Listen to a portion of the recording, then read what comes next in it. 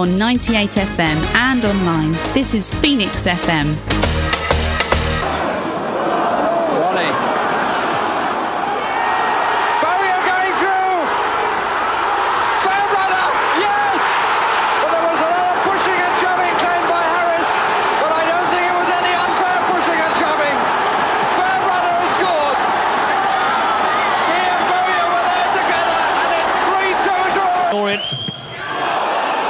Job. Dean Cox again, this time it's in!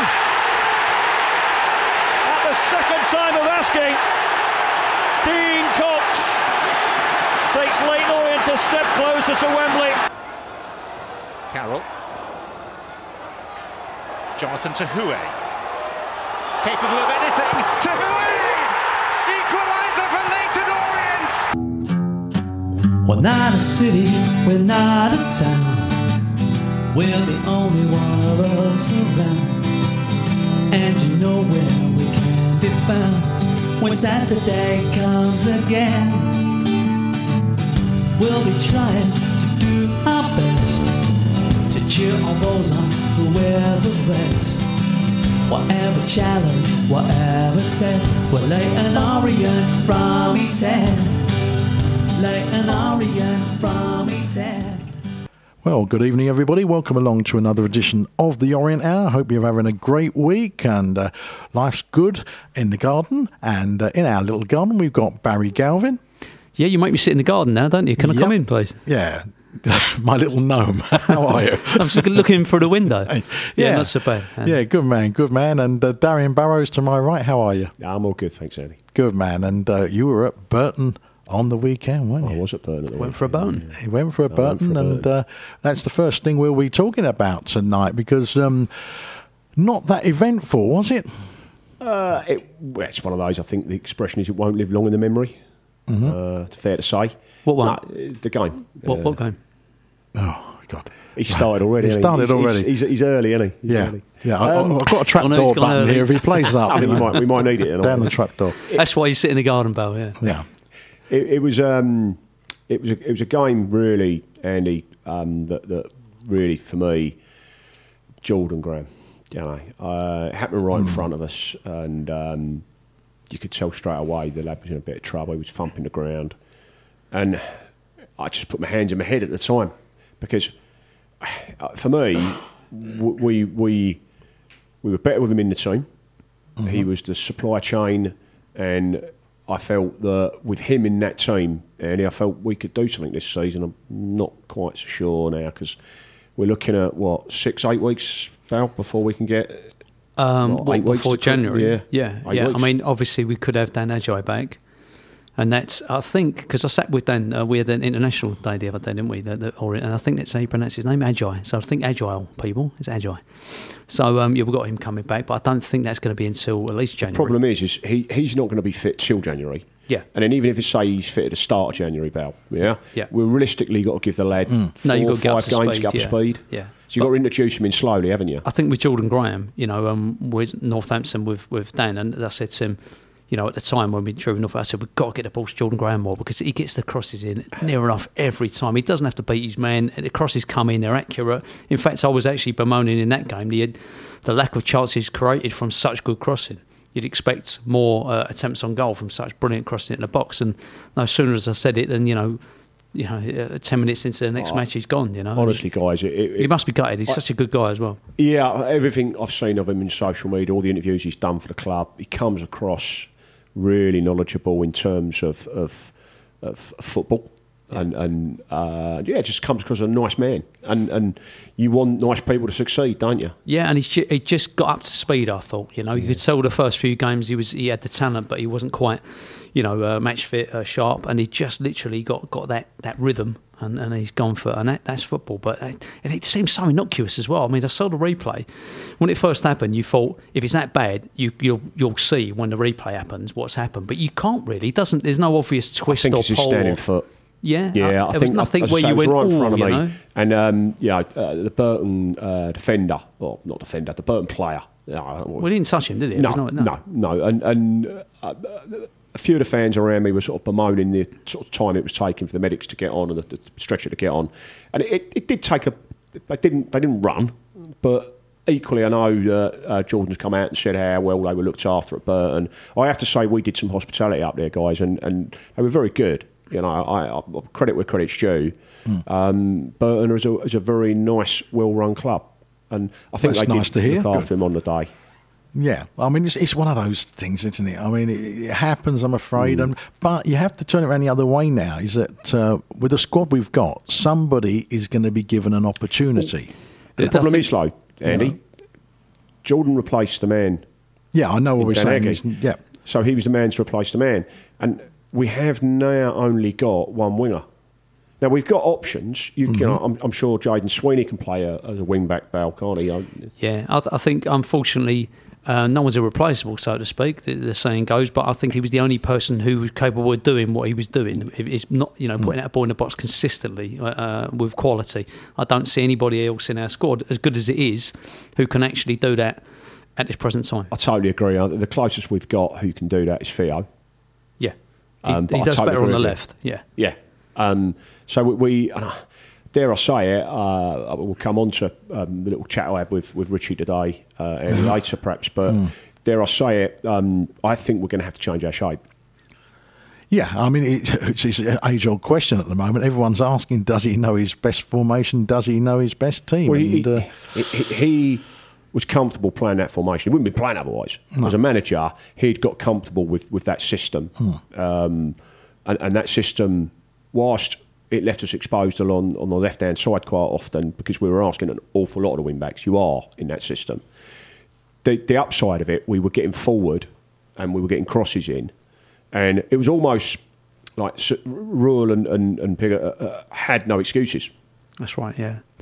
I think we could have done with a proper number 9, if you like, on the end of those sort of crosses. But it may have to change shape now. We'll see. And we've got obviously a week where we haven't got a league fixture. I suppose we'll come on to talking about that later, won't we, Andy? But we'll see what happens. Okay, well, first of all, as we're talking about Burton, hear what Richie had to say to Dave Victor after the match. Richie, thanks for joining us. Can I start with Jordan Graham? Just how bad is that injury? Yeah, we think he's done his ACL. So it's probably the main disappointment today, even more than not getting 3 points. We're gutted because obviously he's a big player for us and had a knock-on effect probably for the next 10 minutes of the game. We had to shuffle a few things, but obviously we send him our best. He's in there now, and we hope that it can be as quick as possible. Obviously, with an injury like that, it's going to be a long one. As you say, it had an effect on everybody, but the O's battled hard, and in the closing stages, you came so close to winning it again. Yeah, but the second half, it stunk of third game in a week, second away game in 4 days' time. We was really poor second half. I thought at times in the first half we were good. We played through them. And obviously the big chance of the game, the best chance of the game. They had one where he hit over the bar, but Sully's through 1-on-1 and has to tidy his touch up. We're disappointed in there. Everyone's down. We feel like we've lost the game. And before this, these have won 4 on a bounce at home. It's a difficult place to come, but in the first half, for the majority of the first half, we had it on the way that we wanted to play the game. And the second half, too many long throws, too many free kicks given away. Again, we have to grow up where when opposition change, we just hook things on, stop messing about in silly areas, play round corners, play forward. We've just never done that. So all in all, did we deserve to win? Probably not. I think probably they could have nicked it at the end, but I think all in all, a lack of goalkeeper making saves. Their goalkeeper's pulled off a great save in the last couple of minutes, so probably a draw was about fair. And a clean sheet on the road, a solid defensive display. Yeah, Sol's in really good form, and defensively, even though we had to change it late on because of the way that the game was going, we wanted more pressure higher up the pitch. We had to change from a back 5 to a back 4. And obviously with Rob Hunt out, we've just got a little bit, the injuries are mounting up a little bit too much now. So hopefully with a rest in terms of FA Cup next week, we can, in terms of the league format, then hopefully in 2 weeks' time we'll have a few bodies back. Injuries and suspensions, is that a 5th yellow card for Jordan Brown? No, 4th. Okay. Yeah. And what about Rob Hunt? How bad is that calf, injury? 10 days, so not overly major, should be fit for the next league game. But, we had a really settled back 5, you have to chop and change, which kind of hinders it. And when you get these 3-game week, they are difficult, especially when you've got the last of the 3 games away from home, it does. Our planning is limited. Most of the trainings in terms of rest and recovery. So I thought we kept going. We kept obviously defending our box, and I thought our supporters were great. But we just didn't do enough in the final third, especially with the amount of chances that we have to slide people in. And we end up shooting from 25 yards when the easy pass is there to slip people in. So again, it's just we keep going. We keep getting better. We keep improving. Tom James worked hard after taking quite a knock to his knee. Yeah, I thought TJ was good. I thought he was one of our better players. I thought him, Dan Happen and Brandon defended well. They had a couple of chances, but it was only through long balls in the box and a ricochet. And then we couldn't quite get the second ball. So I can't remember ever opening us up. So again, I think I'm a little bit tired today. Been a long week. So you imagine how the players feel. I just think that it's that inexperience. We just need to keep betting, keep working, keep getting better. A break from the league now, as you say, with the Cup and Carlisle. How will you approach that game? To win. We approach this game to win. We approach every single game to win, because from what I've seen in the league, it shouldn't scare any of us. Okay, some good teams, Bolton, Portsmouth, Barnsley, but I just don't see it. You know what? If we had a bit more firepower, more goals in us, then we could do a bit more damage. But we need to score more goals. Would you be looking to use the squad and give sort of other players a chance in the Cup? Well, hope potentially Max Sanders might be back. Obviously, brilliant to see Darren Pratley come back today. Omar Beckles potentially might be back, and then obviously Rob Hunt. So we just need to get through the next 2 or 3 days, evaluate where we're at. In terms of our attacking options, we've obviously got enough front players with Ruel and Piggott, with Shaq and with Driz. They can all play centre. It's just we're lacking a little bit the wide areas. Jaden Sweeney now needs to step up, because in the coming weeks we're going to need him. And we're just at that stage where teams always get hit with 2 or 3 injuries on the bounce, and we just have to come through it. And finally, you already mentioned, but the supporters really made themselves heard. Not again. Third game in a week, second away trip. It was fantastic on Tuesday night without a drum. Today they obviously had the drum, and it was brilliant. But we've got to take the chances. If we score one of our good chances, the game changes, and that's what good footballing teams do. When you're on top, you score, the game changes. They can either sit in and you can dominate the ball, or they get impatient, you can pick them off. When you're a football team and the goal doesn't come, they're always going to have that threat of long throw, set play in your box. But no, our supporters were great, stuck with us. Fantastic at the end when we're obviously singing for the club and the players. But I'm just disappointed that we've not sending them home with 3 points. Thank you, Richie. Right, no problem. Thank you. Right, There you go. That's Richie with our friend, Mr. Dave Victor, and talking a lot of sense. And let's just cut across, because you were at the ground today, Darin, and you went to one of these seminars, didn't you? I was, and I did. And I have to say, I thought it was a well-organised event. It was something that Orient have got themselves involved with. It's a business network event, Andy. I've been to a few of these before, and they can be very hit and miss, if I'm brutally honest. But this was organised by a company called, I'm going to give a little plug because I did do a good job, Network Club. Mm-hmm. There was about, 70 people there. Yeah. And look, if I'm brutally honest, I'm a Leyton Orient fan. Richie Wellens is going to do a little chat. I'm in business, so I thought, I'm going to combine a little bit of business and pleasure here. So off I popped, got to Brisbane Road for midday. Richie came on and spoke about his time in management, particularly interesting from our perspective, his views on a certain Gary Neville, which I think, in fairness, he did cover quite well when we had him on as a guest, and he's been on other shows. He got asked a question by one of the audience, and then me being me, Andy, no flies on me, is there, in that respect? I'm always up for asking questions of people. And I asked him about Jordan. Mm-hmm. I said and he said a couple of things that I thought were quite interesting. He said that you look at our points tally before we had Jordan regularly in the team, and he said that we will look to replace him in January.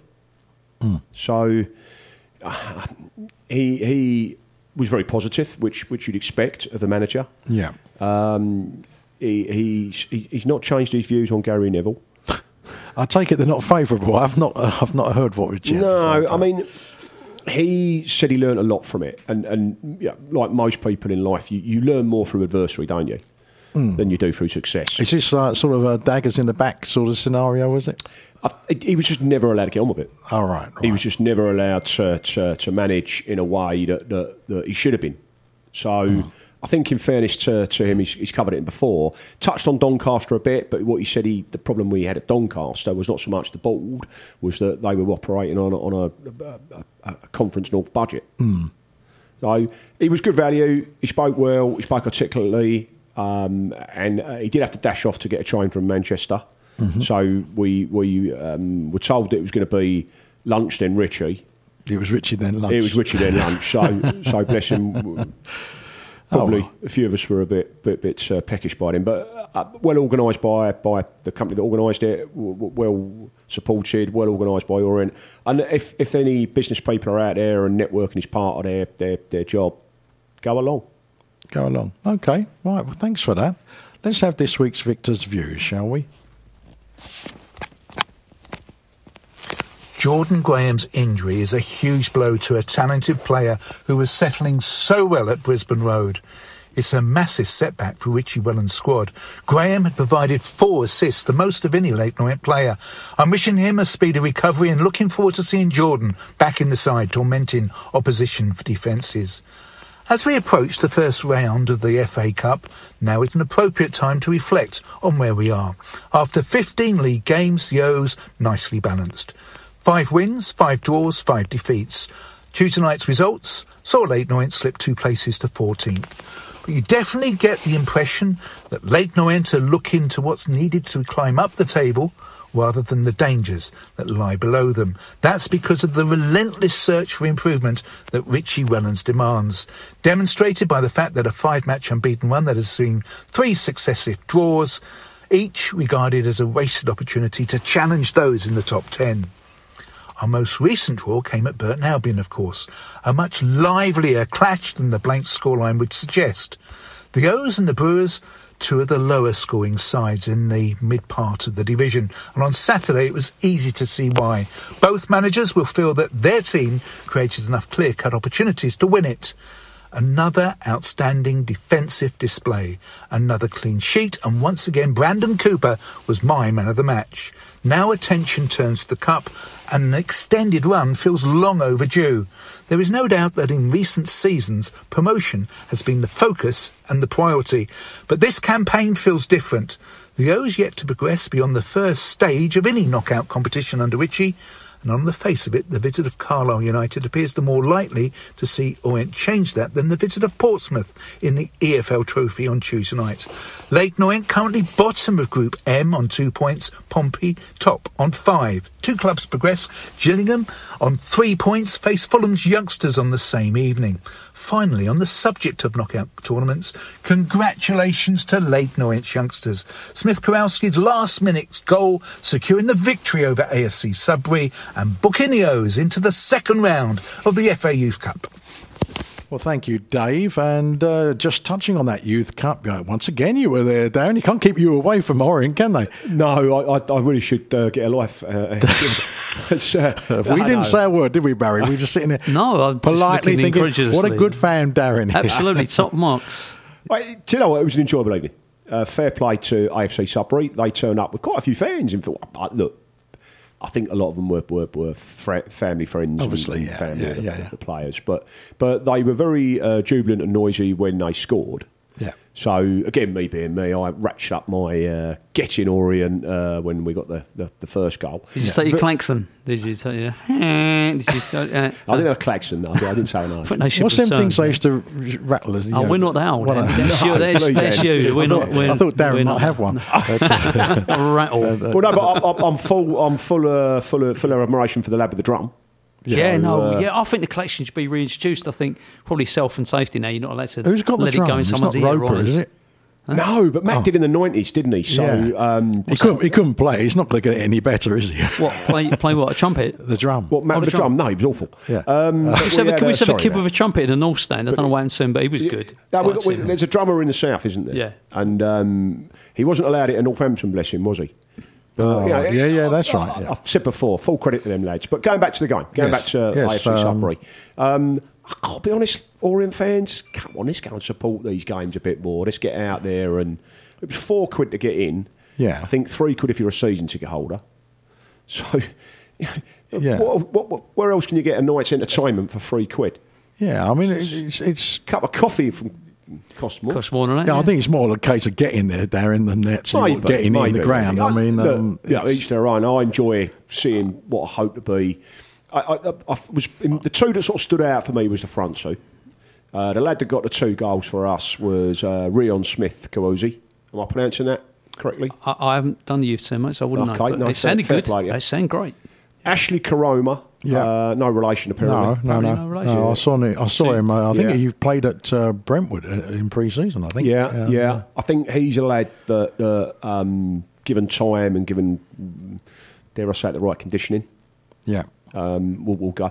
Listen, they all did all right, and I've only seen them once before this season, Andy. And let's be honest, it would be silly of me to judge them too much over a couple of games. But this is what we're saying. Somebody put the idea through. I think it might have been Jaden Christie, when he was speaking to Nigel, and he said, why don't you put one of these games on after the first team, on a Saturday, and where they're having the women's game on afterwards before. They said, why don't you put the academy game on if it can be done?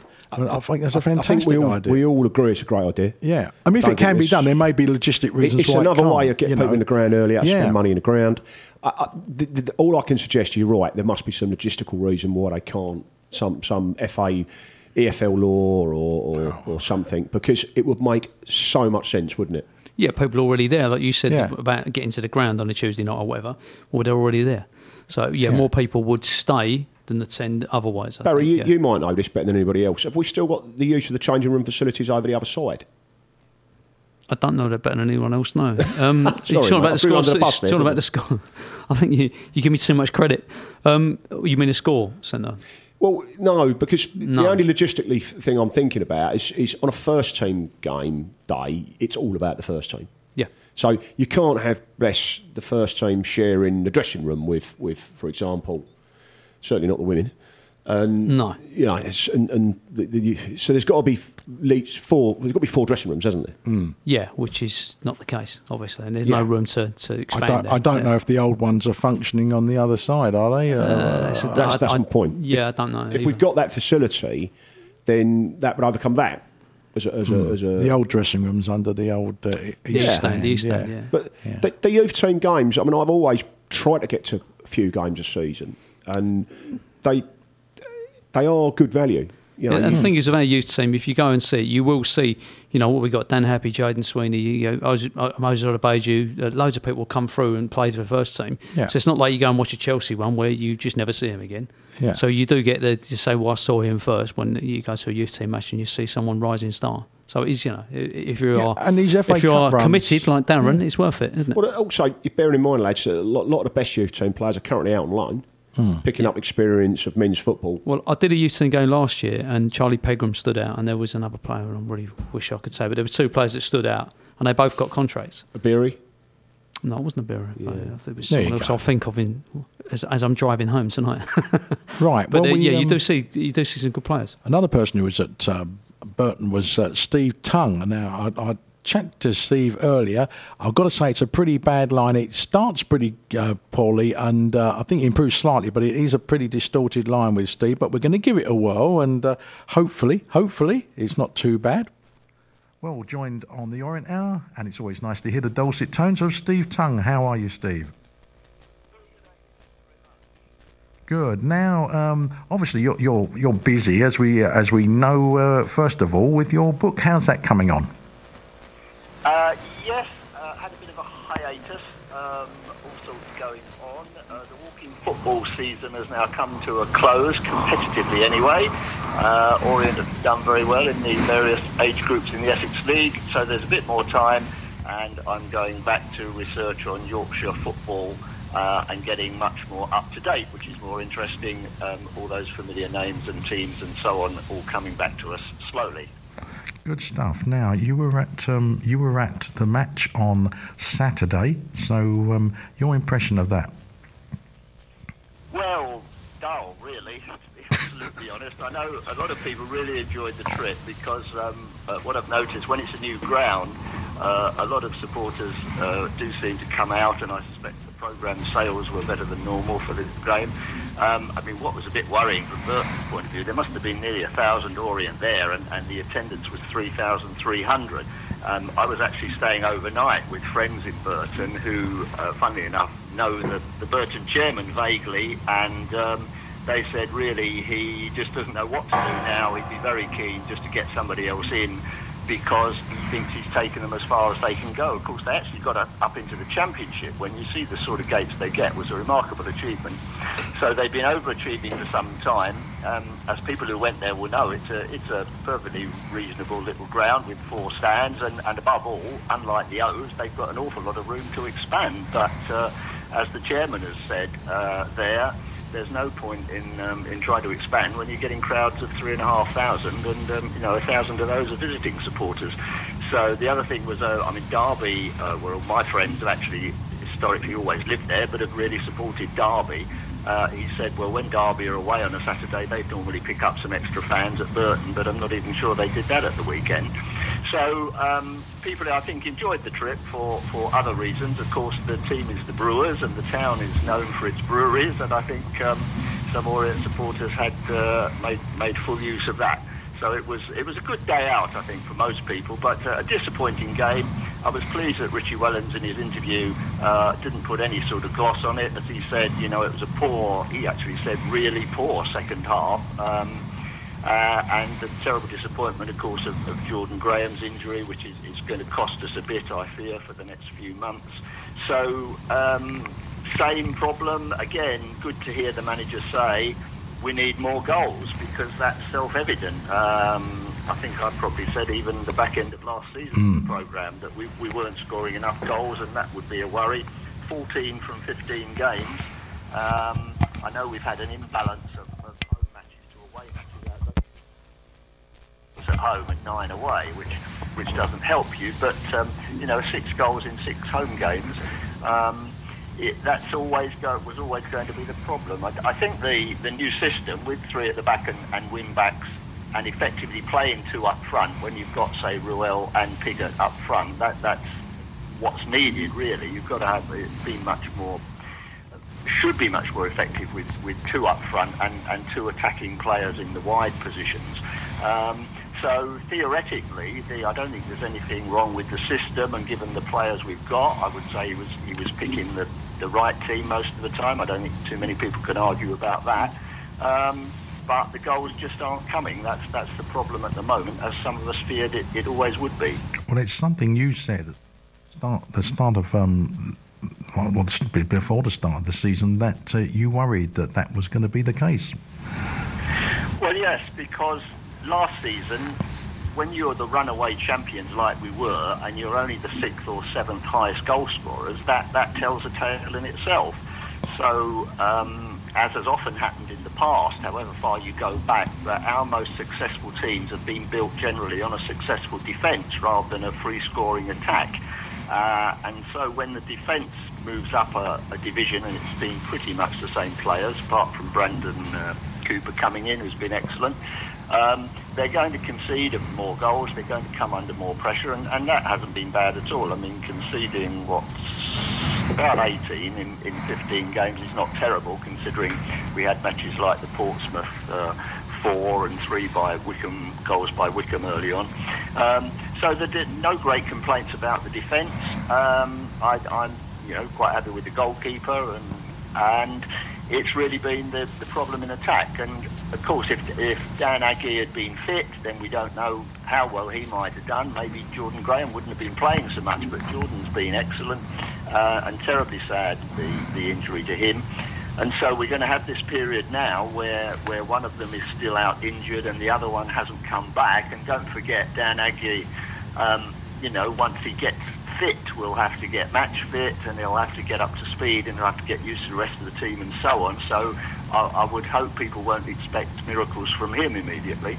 And so that is the problem. As Richie said, if we had a bit more firepower, well, we could be pushing remarkably high up the table. But let's not be too negative about it all. 14th place after those Tuesday matches, I think most people would have settled for that. At this stage, an exact sort of record of 15 games, 5 wins, 5 draws, 5 defeats, and given the start we had, which everyone knew was going to be difficult looking at the fixtures, I think they've actually come around quite well. It's just that one thing, which I think we are going to hear, sadly, a lot more about till the end of the season. We need more goals, as the manager said. Well, hopefully something will happen in the January transfer market to alter that. But overall, Steve, you're not too disappointed. No, I mean, the problem with January, obviously, we know is that it's hard to get people in. If there's going to be a really good goal scorer at League One level, why would any team release him unless we can pick somebody up from a higher division? And even then, we might have to move one out, say. It's not going to be easy. I was just thinking back. I'm sure that Danny Johnson, when he came in January, didn't set the world alight in that half a season. It was only really at the start of the next season, if you remember, through to Christmas, when he had that purple patch. And we've not made many outstanding signings in January for the reasons that the manager and Martin Ling have often said. There's a reason players are available in January if they are available, and it's generally that their club doesn't want them, and then they've got to fit in that short period. So again, I wouldn't hold out too much store. I think we'll be looking at Dan Agee coming back as soon as possible and seeing what he can do. And although you would expect him to be played out wide rather than actually playing through the middle, whether we can get some goals there. All right, well, thanks very much for joining us, Steve, and we'll catch up with you soon. Pleasure as ever. All the best to everyone. Thank you, Steve. Right, well, sorry about the quality of that call, but it's the best we could do with enhancing it there, I'm afraid. I don't know what went wrong, but there we go. We do have some fun on the phones, don't we? Earlier today, I did catch up with our old friend Adrian Whitbread, and Adrian used to be a regular on here, didn't he, at one point? But I think since COVID came, he's been a bit tied up with coaching in various places, and we haven't touched base at all. So it was good today to catch up with him. And you've been in the studio, haven't you, with Adrian before? I don't recall being in the studio with him, but I certainly have listened to every show we've ever put out, Andy, I think. So pretty much. So yes, I have had the pleasure of listening to Adrian. Do you get the feeling that Darin's trying to earn brownie points tonight? Yeah. Every show you've ever done at Phoenix, every show, that's about 350 shows. Every away game, yeah. It's just because I said, did you go to Carlisle last time? Yeah, and he said, I think he's trying to get. You're the greatest, Andy. You're some extra. That ain't going to work because everyone knows you're lying now. Everyone knows there's no start to my talent, so I always say that. Honestly, Darin, I'm only ribbing you. I think it's fantastic you go to all these games. I really do, honest. No, I do. That was genuine. Right, enough of this joviality. Let's get serious. Let's get serious. Right, so let's catch back up with Adrian Whitbread. We spoke earlier this afternoon. Good to catch up with one of our former players, an old friend of the show, Adrian Whitbread. How are you? Yeah, good, Andy. Not too bad, mate. Long time no speak, and I think, isn't it? I think there's been. I think we just touched on it before we went live, is that the pandemic hit it, and when our paths hadn't crossed, and I've been over to Orient for a bit of time, so lots going on post the last time we met. Yeah, I mean, so that's what I really wanted to catch up with you about. So you've been a busy man. You've been running these coaching schools, haven't you? They've been quite successful. Yeah, we've actually opened up more of them now. We do them in Minster, Chigwell, Debden, Loughton. We've now got an affiliation with Leyton Orient, doing one over at Snaresbrook, and we do overseas now, through the half-term periods and summer holidays. So it has been very hectic, outside of the kids going to school. But it's been good because we've had good numbers, and long may it continue. So yeah, been really good, along with my own personal stuff in line with Campione on a Monday evening. That's still taking place, but other stuff that's gone on in the background. I haven't been able to do the Tuesday nights anymore, but that's something that I may pick back up on if I can. Yeah, I mean, this Campione, have they got links with clubs so that they're feeding people in, or how does that work? Yeah, I mean, every kid that sort of comes and is got an affiliation with a football club thinks that it is a way. It's probably not from my angle unless someone asks me the question. I don't actively go and put a player into a club, but I give them my experience of how it all really started with myself and the process. The game has changed a lot now with developmental academies and this, that and the other, and people do source my advice in regards to that, because sometimes it's not really a true affiliation with the football club, but just an easier way of a football club looking at players to then maybe promote them from within, rather than the old school fashion way of scout seeing you play on a Sunday morning or playing for your representative team or Essex or whatever it may be, to then be invited in. So it has changed a little bit from that angle, but some of the training I feel has most definitely paid off, and maybe my guidance towards players, two of the girls that I've coached, one has actually gone into Leyton Orient, and I got a nice message from a girl that's actually now been in with Spurs and travelled with their under-21 team to play or be involved in a cup game recently as well, and she sent me a nice message of saying that if it hadn't been for my guidance and advice, then a pathway may not have taken the turn that it has done, but I don't put it down to me. I never have done, never will. It's down to the individual and the player, and that's why it's always good for me that it's not just boys. It's, as we all know now, it's an equal world, and two of the girls that had come along to the clinics with Campione and the personal development stuff that I do on a Monday night of bear fruit with it, and they've hopefully got the start of a successful career. Yeah, so you wouldn't rule out managing a women's football team? No, not at all. I'll be totally honest with you. When I first actually did it in 2018-19, I ran a girls' clinic for the very first time, and it scared the living daylights out of me, and because I'd never done it, and I wasn't sure of what I was getting myself into. I think girls are different from boys, but they're not. They just want to play football, and it was probably one of the most enjoyable coaching sessions I ever did, because the girls were very attentive and wanted to listen, whereas boys, as we all know, I've been there myself, just want to kick a ball around and continue to play, whereas the girls seem to feed off your every word that you're talking about. That's always good. Now, we've obviously got some new listeners to the show since we last spoke, and some younger people who might say, Adrian, Whitbread, where do we know it? Well, just to run through quickly for them, 89 to 93, you were very much a part of Leyton Orient, weren't you?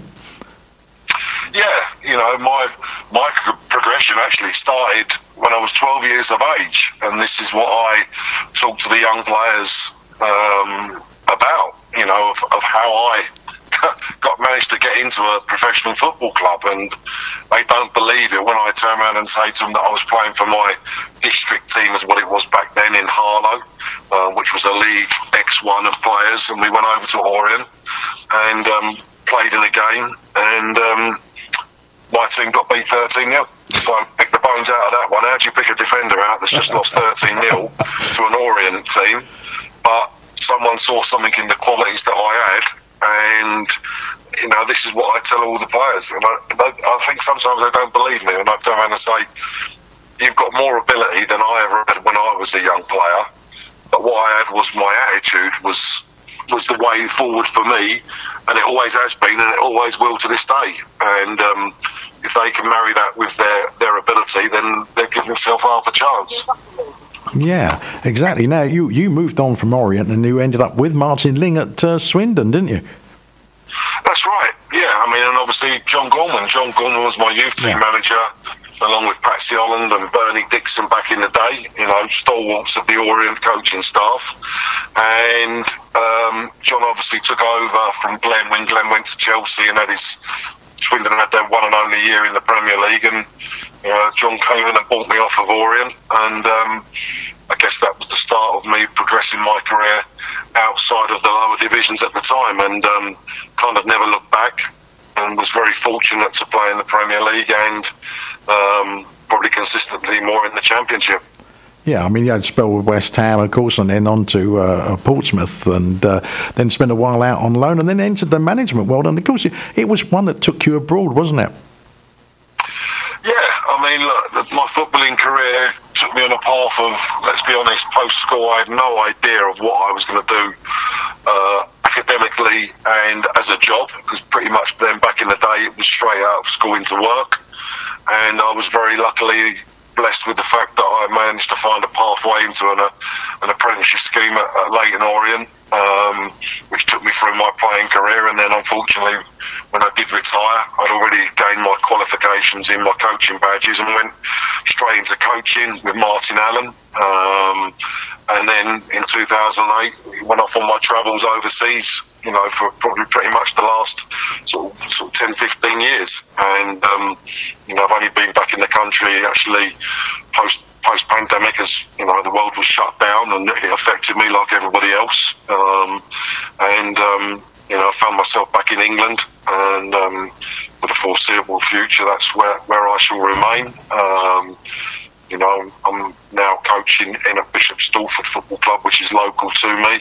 I've been asked to go in there and help out with Mark Hughes and Steve Smith, the manager.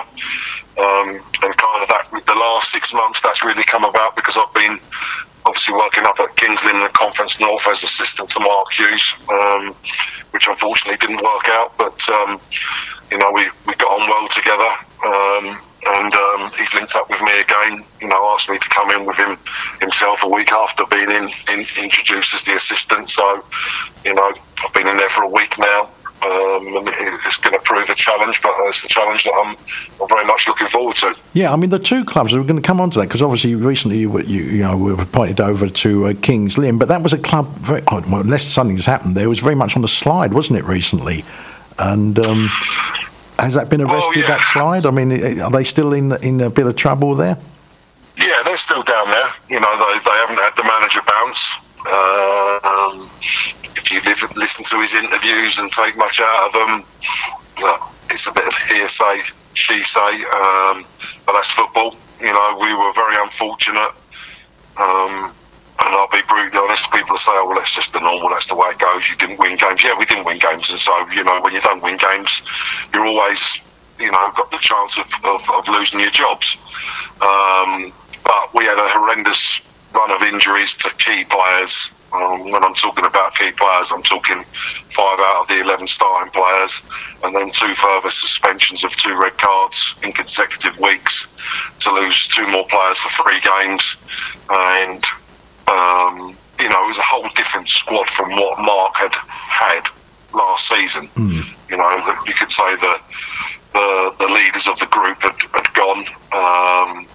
There were still good players left there, but when you lose that amount of players from not retaining them to have another crack at promotion, and not being disrespectful, but probably replace them with a lesser lights because of the budget that you've been given, and it's always going to prove difficult. We weren't far away. We played, I think it was 10 games, we drawn 5, lost 1. Drawn 5, won 1, lost 4, and then we lost our last 2 before we actually were dismissed. To me, it wasn't a problem because I get it. It's football. I understand it. But I felt more for Mark Hughes, and let's not get them mixed up. It's not Mark Hughes, the Manchester United ex-player. It's Mark Hughes, ex-Tottenham and Barnet. So, I felt more for him. He was a young manager given his first job, and I do honestly believe with given a bit more time he would have been okay. Results haven't miraculously picked up for them since we've left, and they've got those players coming back or are back, which would have made a big difference. But it is what it is. We wish Kingsley all the best. It's football. I'm on to something different now, and I'm really enjoying it. Yeah, so this is the club, Bishop Stortford, that they speak of a new stadium, isn't there?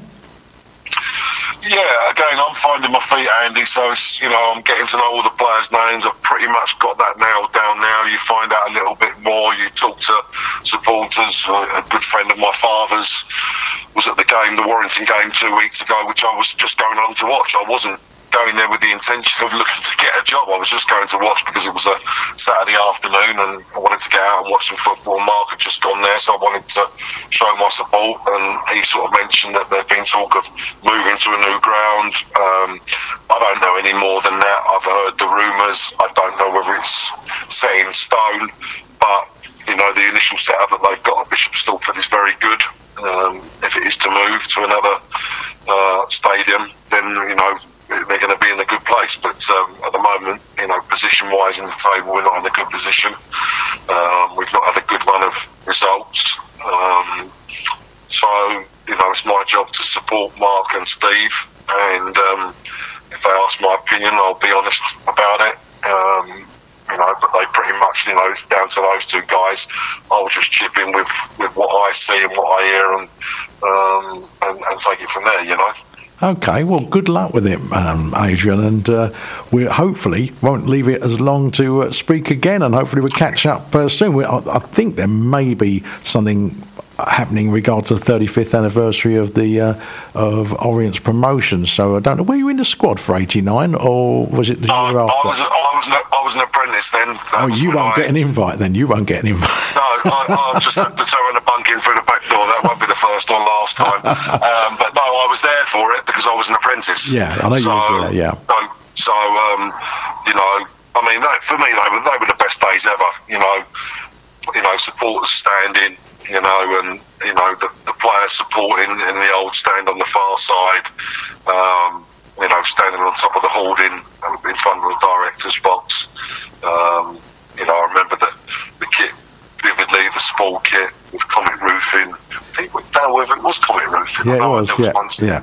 Comic roofing, the kit, and I still speak to some of the old players, and I've seen them when I've been over at Orient, so I've kept in touch, and it's always good to see them and catch up with them. So that's something I'll keep an eye on, and then maybe I'll just sort of make a guest appearance.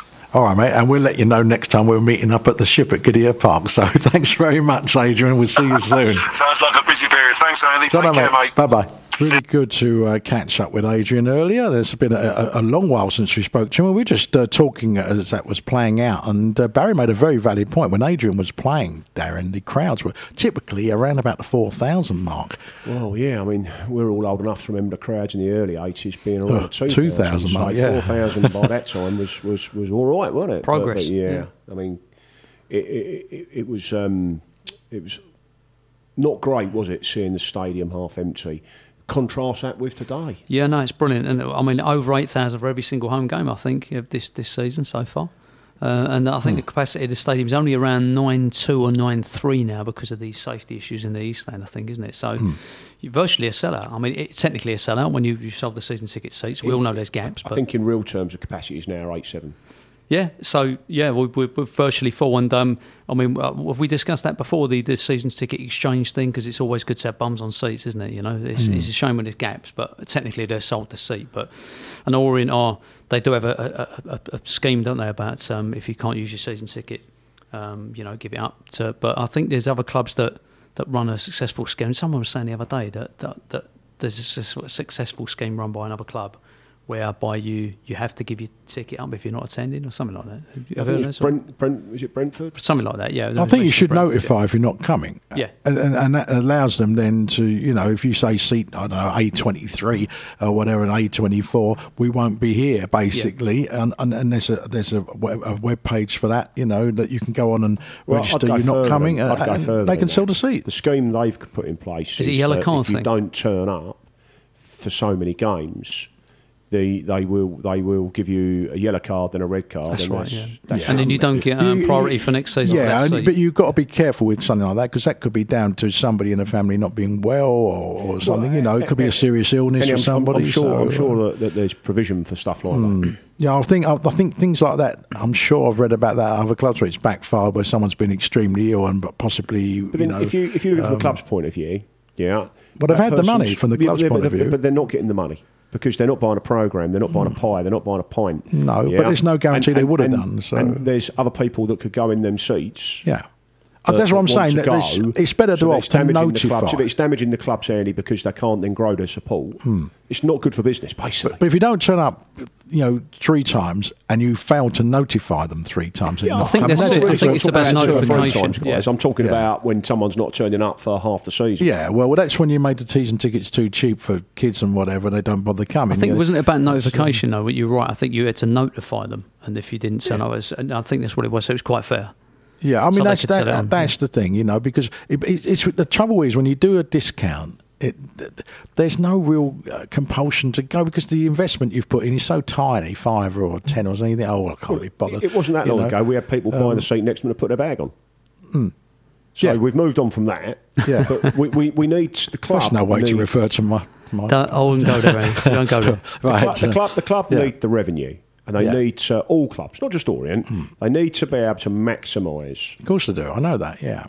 Especially when we're talking about the stadium and its current limitations, if you like. That's a way that you can maximise revenue. Yeah, I mean, I never knew why they didn't just buy a pub or one of the empty pubs and take that over as an Orient pub, basically, and keep all the revenue and... the supporters would have used it, I'm sure. We touched upon that, didn't we, with Nigel? Nigel went, no. Shut that down. What does Gilson know about real estate? To be fair, Andy, the problem with that, per se, is then what do you do on non-match days? You've got a pub there. You can run it as a business. I appreciate that, but they're in the football business. They're not in the hospitality business. So I kind of understand why they we could have had rooms above it, to rent out. I get why they didn't want to run with that idea of yours, Barry. Barry, sorry. Yeah, blame Barry. If it's a bad one, we blame Barry. Me, thanks. I talk about bad ideas. Here's Matt Roper. Welcome back to another rant. Which, let's face it, there isn't a lot to rant about unless we want to talk VAR or the EFL. We are, barring half an hour versus Oxford, a third of the way through the campaign, and we occupy a healthy mid-table berth. Is it good enough? On the whole, I would say yes, it is, but we shouldn't want to settle for such, or rather we would like to see a higher middle 8 position if we can manage it, as acceptance of possible mediocrity can then lead to a dropping off of performance and results. After a real baptism of fire at the start of the season, we seem to have got to grips with this level and have shown we're not here just to make up the numbers. The division is very tight at the moment, and 2 defeats could see us plummet towards the bottom 4, whereas if we had put the Barnsley and Northampton games to bed, then we'd be at the dizzy heights of the fringe of the playoffs. That's amazing. A cup week probably couldn't have come at a better time, to be honest, as the injuries are starting to rear their ugly heads again. Firstly, we lost Max Sanders a couple of weeks ago after he'd had a hugely impressive 120 minutes, before Rob Hunt, who capped his fine return with a goal, was then confined to the treatment table. And then, of course, the biggest blow of them all was when we lost Jordan Graham for what could well be the rest of the season away at Burton. Make no mistakes about it, this guy's going to be a big miss. Clever, sensible, great crosser of the ball, and very much one of the brightest sparks this season. What with him and Dan Aggie still missing, it's a real dent in our attacking options. But with it being November, there is little else we can do but roll out of our sleeves and meet the challenge head on and get on with it. Going forward and or scoring goals has been a bit of an Achilles heel this year. We can certainly play some very attractive football through all thirds, in fact, but sometimes that final ball and or coupled with the striker's movement and or decision-making and finishing means on several occasions we've failed to capitalise at 1-0 up. I'm pretty confident in saying, and of course because the games have gone, there's no Jonah moment here, that had we taken a 2-0 lead in the Barnsley and Northampton games, then we'd have had at least 4 more points on the board. Yes, you don't have to score a second to win a game while keeping a clean sheet, but 1-0 is, of course, that horrible, dodgy scoreline. And you can have all the positive stats in the world in your corner, but one set piece, one worldie, one penalty, and suddenly you are pegged back and dropping 2 points. How do we solve it? Well, there isn't another transfer window for 2 months, and of course the board have pumped a fair amount of money in already. It's also very difficult as we have what's seen as our new striking sensation in Dan Aggie out for a good few months, and no one can tell just yet how good or bad he'll be. The one thing I do know is that if we want to ship in that talisman striker, then aside from taking a punt on a non-league scoring sensation, or a rather green 19-year-old from a Premier League club, it will cost serious dollars. Martin Ling once told me, as did Matt Poulter, that the hardest position to recruit for is a striker. If he has a proven track record, then he almost certainly won't be a free agent. The club he's at won't want to sell. And the third point of the Devil's Triangle will be that it's going to take cold, hard cash to get him coming to E10. It is, however, all part of the process, and it's a process that surely most, if not all fans, trust in after 6 years, 2 promotions and a more stable footing in League One than, say, just 8 weeks ago. And it shows we are moving steadily in the right direction on most fronts. So it's Cup week this week, and whilst injuries are mounting, it's a game I still want us to go out and win. The one thing the club won't want is a draw and another trip to Cumbria. But despite the continuous undervaluing of the FA Cup, it's a trophy that can still bring a great deal of magic and, dare I say, money, which could really assist in a 3-year plan, and maybe that striker people are crying out for. Therefore, and whilst we want to put on a show for the faithful this weekend, it's all about one thing. Get your ball in that velvet bag for Monday, or whenever the blooming draw is these days. Up the mighty O's. Thanks very much, Matt. He knows I didn't mean it really about that beforehand. Good man. Thank you for the report, Matt. And another rant. Not really much of a rant, to be honest. Just a nice little article. And we quickly look at Saturday and the FA Cup. Barry? Yeah, it was a really considered swear word from Matt, wasn't it? Blooming. You don't hear that very often now, do you? Getting yourself in that blooming bag. Yeah, I think a lot of Orient fans would love a cup run this season. I think I said it last time out that if we are to achieve mid-table, which will be a good season, then what would be a great thing is to have a cup run. You know, we've got a good side. There's no reason why we can't get to the third round and give the fans something to remember, especially now we're getting good crowds and that. So your prediction for Saturday? I think we'll win. I'm not sure what sort of side he's going to put out. I'm really not. He'll go for it. He's got to go for it. Yeah, I think so. It has been muted that we would like a cup run, so I think we'll win. I'm going to say 2-0 on Saturday. I think we've got Carlisle's number a little bit, I think. Darin? Yeah, I'm with you on this one. I think we'll win. I think we'll win comfortably.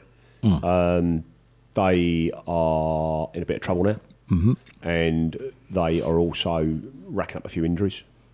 So it's a good opportunity to play them, good time to play them, I think.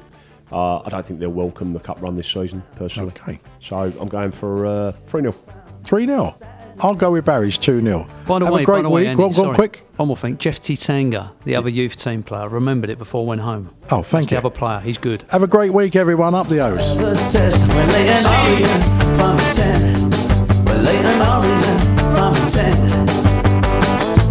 This is our club, we are proud. So sing it up and sing aloud. We were formed in 1881. The Clapton Orient had so begun. The old story on it runs. We're Leighton Orient from E10. Whatever challenges come our way, the Orient faithful are here to stay. We will live to fight another day. We're Leighton Orient from E10.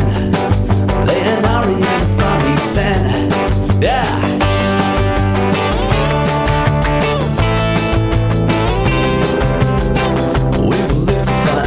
Day, we're Leighton Orient from E10.